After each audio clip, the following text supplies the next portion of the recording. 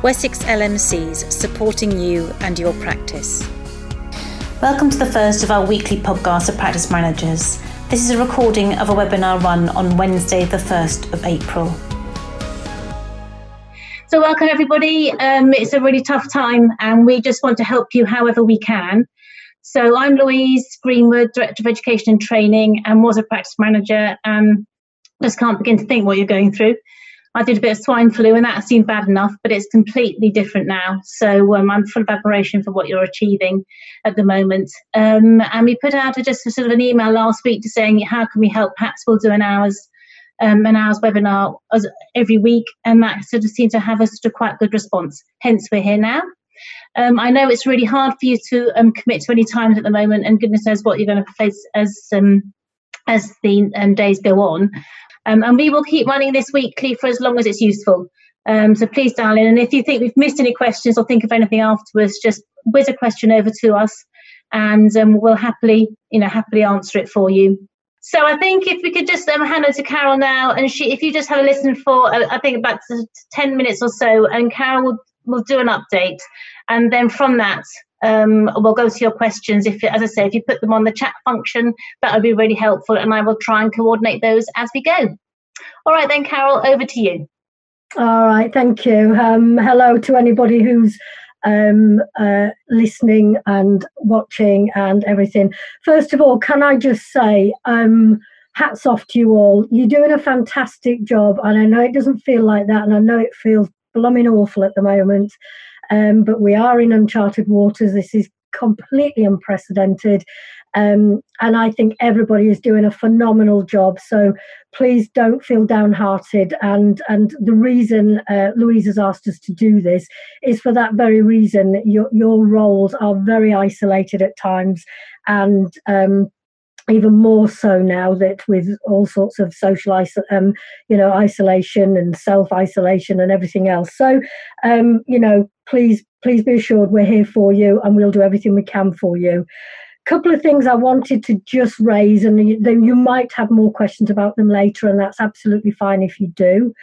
I think you will have all heard that the contract has been temporarily changed, in that practices are now going to be asked to open in some form on Bank Holiday, Friday and Monday of Easter. The reasoning behind this is that all the research is showing that is about when the tsunami will hit, typically. And there's all sorts of talk going on about whether that should be every practice. We don't believe it should. A lot of you have set up hot and cold sites. A lot of you have set up, processes amongst your PCNs, and we believe that will suffice. So we will be getting more information from the centre, and that will be coming out. But at the moment, I think you need to start continuing your collaboration, because I know you all are, and work out how those weekends are going to be managed. Now, we also know that that there's going to be a lot of queries about, well, what about if staff refuse? What about their contracts? What about, how do we pay them? Now, what we do know is there is a COVID-19 central fund being set up, and you will be able to draw down from that. What we're not sure about yet, and because it's early days, is how that's going to work. We know there's a cap on the returner and what they're calling the increases scheme, which I'll talk about in a minute. So we think there's likely to be some sort of cap. But the other thing about it all, of course, is that all your normal funding is going to be continued. So the funding for any DESs, any LESs, the QOF aspiration funding, all of that will continue, including the money you were getting for your PCN. Your PCNs will continue to get their funding, and we believe on top of it they are going to get something around 7 pence per weighted patient from the what they're calling the IIF fund, whatever that is, like the improvement and innovation, because actually you are having to improve and innovate during this coronavirus. So all of that funding is still going to come. The CCGs we understand, are being told that they have to spend any under ARRS spending, funding for additional staff. That can come down to you. So there is, we are concerned about your cash flow. We are concerned about you having to pay out extra. But all of this funding will continue with no targets for you to meet. The final thing I just wanted to talk to you about is the Returner and Increasers scheme. So this is being called the Emergency Practitioner Programme. Now, this is where, as you probably know, any GP who retired in the last 3 years should have received a letter from NHS England asking them if they're prepared to come back and work during this temporary period. Now, as many of you will know, Nigel being Nigel had actually already preempted this and sent out something, and we got a list of 50 GPs either willing to come back from retirement or to increase their work because they're already part-time, and from locums who were saying, look, count me in. If you need me, I'm there. And various other people, actually. We've even had one public health lady wants to see if she can help, but we're still trying to work out how that can happen. Anyway, so the difficulty we had was when the national letter came down, it asked the GPs whether or not they wanted to work in one of, I think it was 4 or 5 roles. One was as a trainer, one was as a supervisor. Then they went on to face-to-face or remote. Now, where GPs ticked remote, they have automatically been allocated to the clinical assessment service and 111. And we know for a fact that is not what a lot of them actually wanted to do. A lot of them want to come back, work in practices that they're familiar with, work in areas that they know are struggling. And we are working with both the Southeast and the Southwest regions to make that happen. So although I'm saying to these GPs, continue to register nationally, but we will do local placements. What I haven't found out yet is how we're going to find out which practices need what. So what we're doing at the moment is, if you are struggling, if you've got GPs in self-isolation or actually with symptoms, and so you are short, if you let us know just on our office at Wessex LMCs, if you let us know on that email address, you will need to be prepared to justify why you're asking for that addition, because obviously we're probably going to be a bit short across the board. We also know that some GPs have come back to practices and said, look, I don't mind doing more, or I'll come and work more in the practice. Absolutely fine, but just make sure that you've sort of done a bit of a risk assessment and that you've got some sort of justification as to why you need that additional workforce. Because if you do that, then when it comes to claiming from the COVID fund, we should be all right. You should be able to get some additional money. I think I'll stop there, Louise, because I can see there's lots of questions coming in. So we might as well try and... Okay. Hundreds and hundreds. Oh, so we'll start off with staff. So staff who are isolating and shielding, is that sickness pay? Are you supposed to pay them? It's a bit of a difficult one, because of course we don't qualify for either furlough or anything else that is coming down. It has to be, first of all, the thing is what's in their contract. You will need to check what's in their contract, and if they're entitled to pay, then you need to pay them. Personally, and I shouldn't probably give a personal view, but personally I think it would be extremely harsh not to pay somebody. And because there's funding available through the COVID-19, and obviously because you're going to continue getting your funding, I would think it'd be harsh. Michelle, I know you've looked a little bit at HR type things. Have you got anything to add? I think the only thing that I would add, I've taken some different scenarios of what practices might be in, and I think maybe it's all quite complicated, but whether we make that available to practices. So the scenarios that I'm thinking, if you've got the members of staff that might be shielding, so they're the super at risk, the members of staff who are socially distancing for up to 12 weeks because they're in the at-risk groups, you've got the members of staff who are self-isolating, and then the ones that are off sick. So we could share the guidance that we've pulled together around that with practices and maybe pop that onto our website. And I know that ACAS have got quite a lot of good information on their website too, so it's worth having a look at them. I mean, we're not HR specialists, so these are just our opinions. So if you've got a HR specialist that works with you, I would suggest running it past them. Okay, thank you, Michelle. Thank you. Sorry. And following on from this, bank holiday pay, there's quite a lot of questions about bank holidays anyway, Carol. So yeah. Bank holiday, we're thinking it's Good Friday, Easter Saturday, Easter Sunday, Easter Monday. No, it's not the weekend. There we go. It's that's not what we want the to know. 4 days. Okay, that's our understanding at the moment. Obviously, there's going to have to be a service over the 4 days, and quite frankly, I think most areas, if they're putting something together, then they are likely to cover the 4 days because that makes sense. But the legislation, as we understand it, only covers the 2 actual bank holiday days. Okay, because there's pushback from some CCGs saying that practice have to also offer services on a Saturday and Sunday.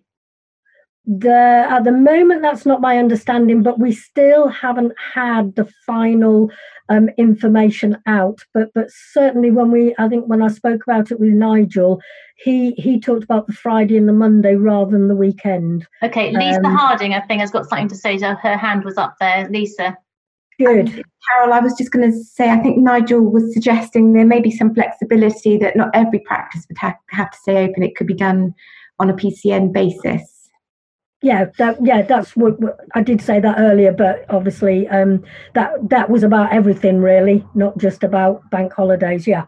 Okay, and I think there are pressures because practice managers have got staff who are choosing to say, no, I think I ought to isolate, when actually they probably feel they could work. And I think there's obviously a tension going on there with employees and employer. Yeah, and I think a lot of people are getting a little bit mixed up between what is social isolation, so self-isolation, and what's social distancing. So basically, you only need to self-isolate if you yourself have got symptoms.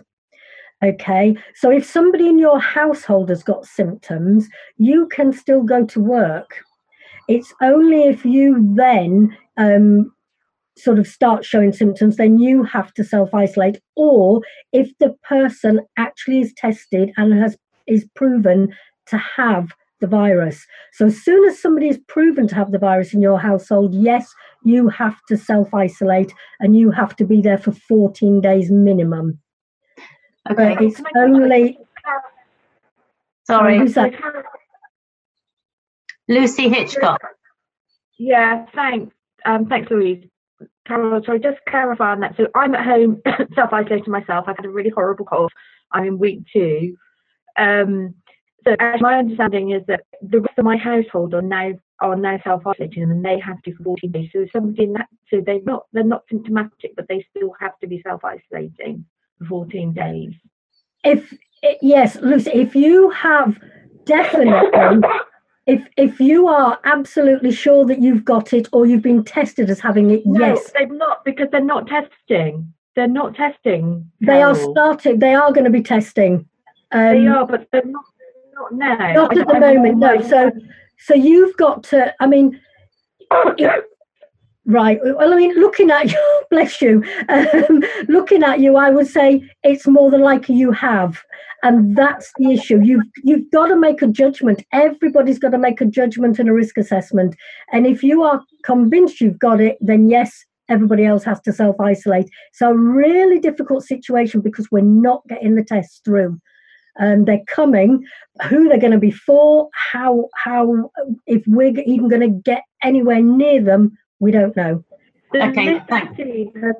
Yeah, sorry. Thanks, Lucy. I think we'll move on with that because there's quite a lot of government advice out there on 7 days and 14 days, and we all know we're living in quite a chaotic world, aren't we? You talked about retired partners, Carol, so there's a few questions about that, but I think you've probably gone through most of them. But the 16-hour retirement has been suspended now, hasn't it? The 16 hours? Yeah. It has. So if anybody has just retired or is due to retire but wants to help, the 16 hours no longer count. So you take the 24-hour retirement as planned, and then you can go back, and you can go back for as many sessions as you want. And even though you get the letter from pension saying if you work more than 16 hours a week for the next month, you'll lose your pension until you're 70, that has been suspended. It's no longer true. Lovely. Part 2, this period, of course. Yeah. Sorry, part 2 is, I know that's a whole other huge area, but have we got any information out on that yet? So we've had a lot of information from the centre. I don't want to say very much because something's been put together that's going to clarify it. And as we know, Louise, so much is confusing at the moment. We know something's coming out this week, so I think we better wait.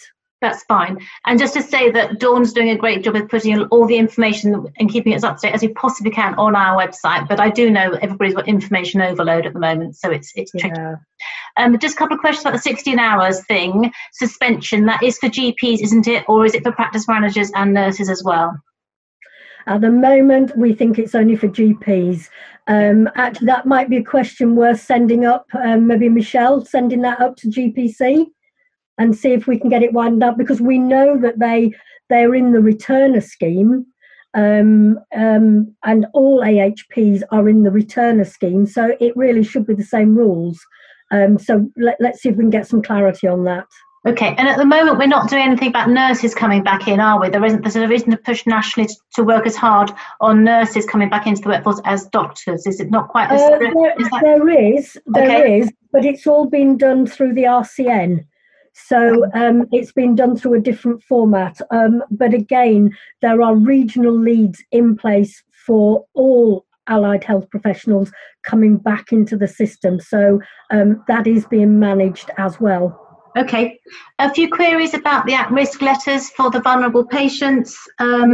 Is there a template that practices can use? Yes, on the CMO letter, Appendix 3, I believe, is a template letter that can be used. Now, at the moment, the initial set of letters that went out for the shielding, for the high risk, apparently NHS Digital used hospital data. So people, because high risk is mainly cancer patients, people without a spleen, all people that would have come under a consultant. So they used that information. Sadly, a lot of people who were deceased got that letter. And so it's caused a lot of upset with a lot of families. What we now understand is that NHSD is looking at read codes from GP practices, and the list has been redone. Now, we were told it had been redone at the end of last week and that letters would be received within the first two or 3 days of this week. That's clearly not the case. And what's supposed to happen is there will be a list for each practice available to you through your system suppliers, which will tell you which patients have had a shielding letter, because that shielding letter gives them access to all sorts of things, including possible funding, including volunteers to do their shopping, etc. So it's a really important letter. Okay. So practices don't need to be sending out their own letters, that it should all be done nationally, or? It should be, but when you get hold of your list, then you would need to do a bit of a comparison to see if there's anybody missing, and then you pick up those. But you'll pick up more the category 2s, we believe, rather than the 4s. But again, technology being technology, it's never 100% robust, is it? Okay. Some practices have got a need for volunteers to help their sort of patients who are vulnerable and isolated with shopping. Is there any way that they can get hold of the list of national volunteers, or how do they get hold of any of the national volunteers? Yes, there's a volunteer website, and I think if you go on that, there's one for people saying I'm vulnerable and I need to be looked after, and I think there's another one that's saying how do I access those volunteers. I can't remember the detail. We'll get Dawn to put something on the website. Okay, thank you. Somebody's got some NHS contracts for additional services and they're still paying the staff for them, but there's no service to deliver. Is there any national guidance on that?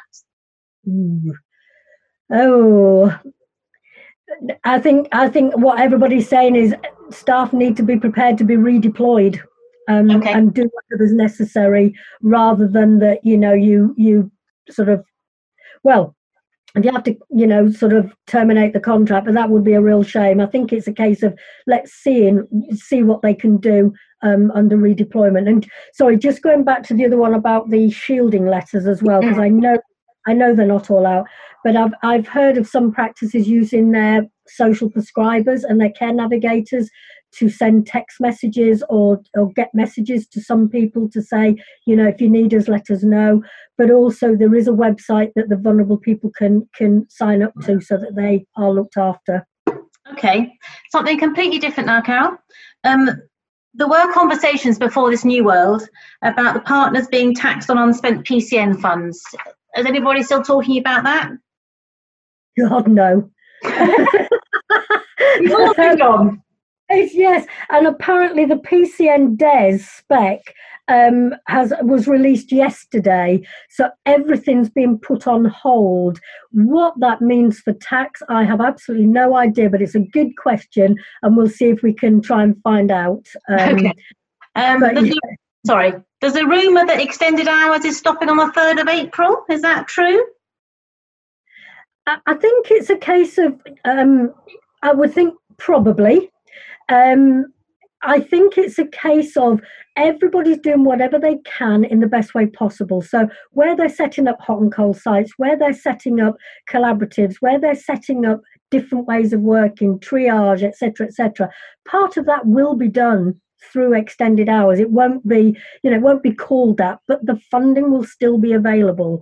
So honestly, I think, to use one of Nigel's most famous expressions, don't ask permission.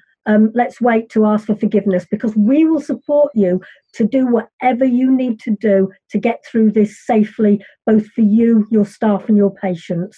Okay, lovely. And just going back to bank holidays, which is obviously taxing a lot of people because that's quite new news, isn't it? Bank holiday pay, if you decide if you decide that the staff are going to work and you decide to give them enhanced pay, who's going to be paying them? Right, so you need to keep a note of anything that it costs you extra to get through this COVID pandemic, okay? So you need to keep a note of everything you spend, even if it's like, you have to buy your own PPE because there's a delay in getting some more stocks through. Anything you spend, keep a spreadsheet. There is a COVID-19 fund. All I'm not sure about at the moment is how we get our mitts on it, but we know it's there and we know it's going to be offered out to you. So just keep a note of everything. Okay, I think that's pretty much most of the questions. I'm just going to go to Lisa Harding now, who's kindly on the call too. Lisa, is there anything in particular you think you'd like to add, or anything you've picked up that you'd like to particularly contribute? Did we respond, Louise, there was a question about pharmacy opening hours that came in?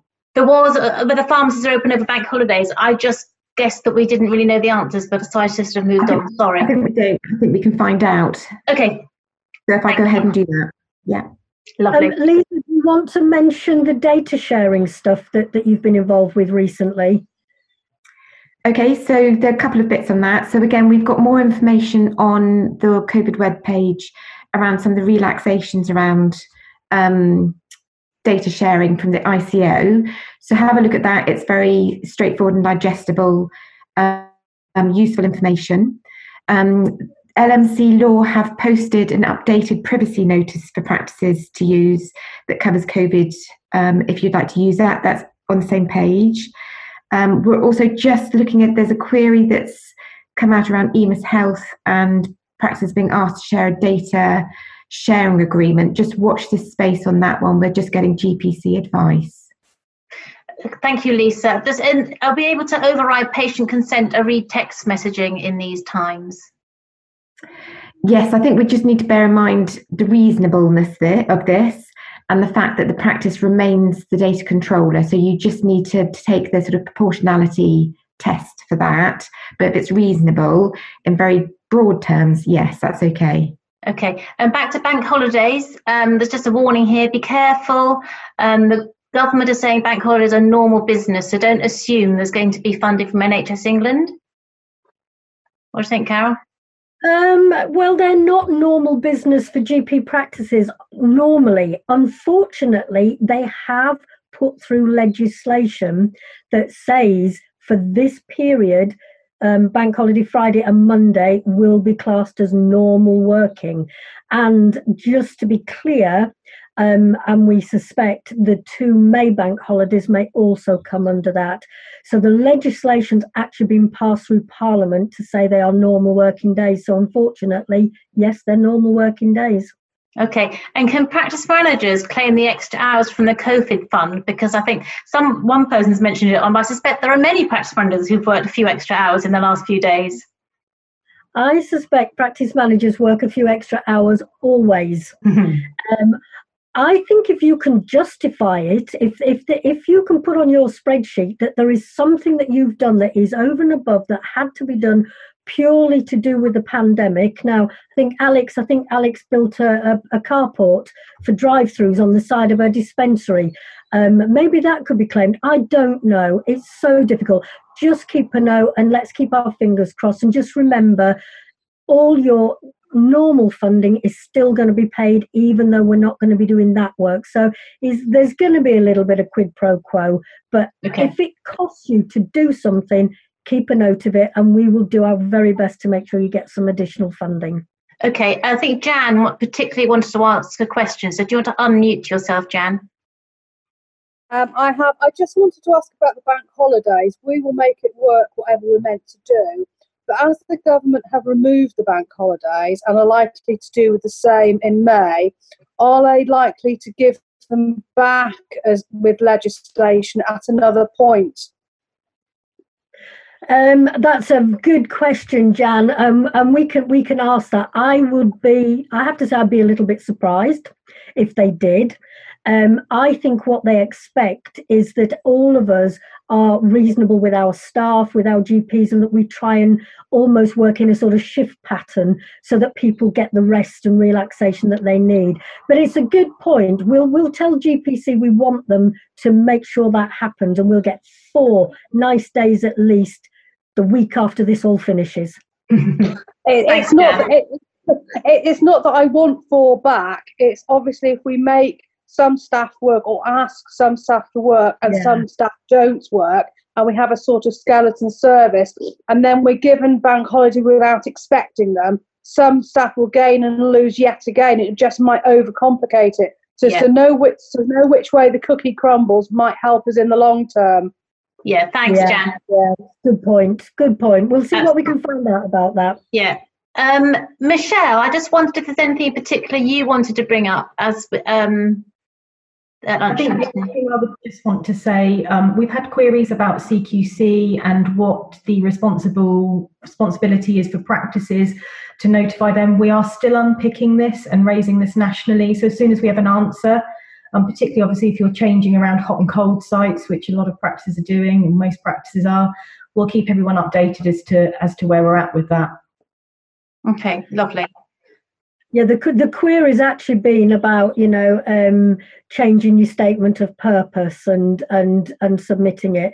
I won't tell you the language Nigel used about that this morning, but he wasn't impressed with CQC. Shall we put it that way? I think the final question is pregnant staff. What happens to them after 28 weeks?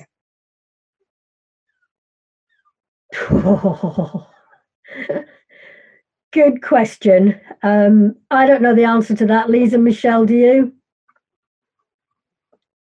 I don't. I wonder if it's worth finding out. Yep. Well, we can ask, can't we? I mean, the trouble is, like you guys, we are getting oodles and oodles, just inundated with information, and we are doing our very best to sort out the wheat from the chaff. It's not always easy, and we're trying to pull out the stuff that we think is important to you, and hopefully we're getting there, and we will keep asking the questions that we know you want answers for. And I'm sorry that we can't immediately answer them. It's as new to us as it is to you in a way. But just some questions, just some comments really also on the chat saying to everybody, look after yourselves, not just looking after your staff. Please look after yourselves. We're just about to put up, we've accumulated some support resources for you, apps, suggestions, things that might be helpful. So putting that on the website, and as we accumulate more information on that front, they'll put it for you. And that's for everybody, for GPs, nurses, support staff, administrators, and of course yourselves. But don't forget, we are here to help you if there's nothing else. If your mindful apps don't work, do come to us. So Carol, is there anything else you'd like to say to finish off? I think we're probably through most of the questions that we've got right now. Yeah, I think the only thing I would say is we are aware that we are all in this, and we will get through it.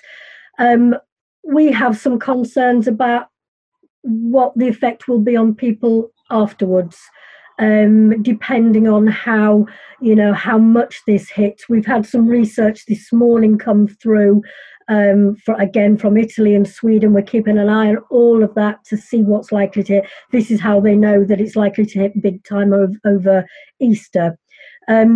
So we are starting to work on the after effects, what we can do to help you, to support your staff, your GPs, your nurses, yourselves, and we're gathering packs together to see if we can make sure there's something in place for when you need it. We are mindful that this is going to take quite a long time for the after effects to dissipate, and we want you to know that we're working on that ready so that we can be there for you.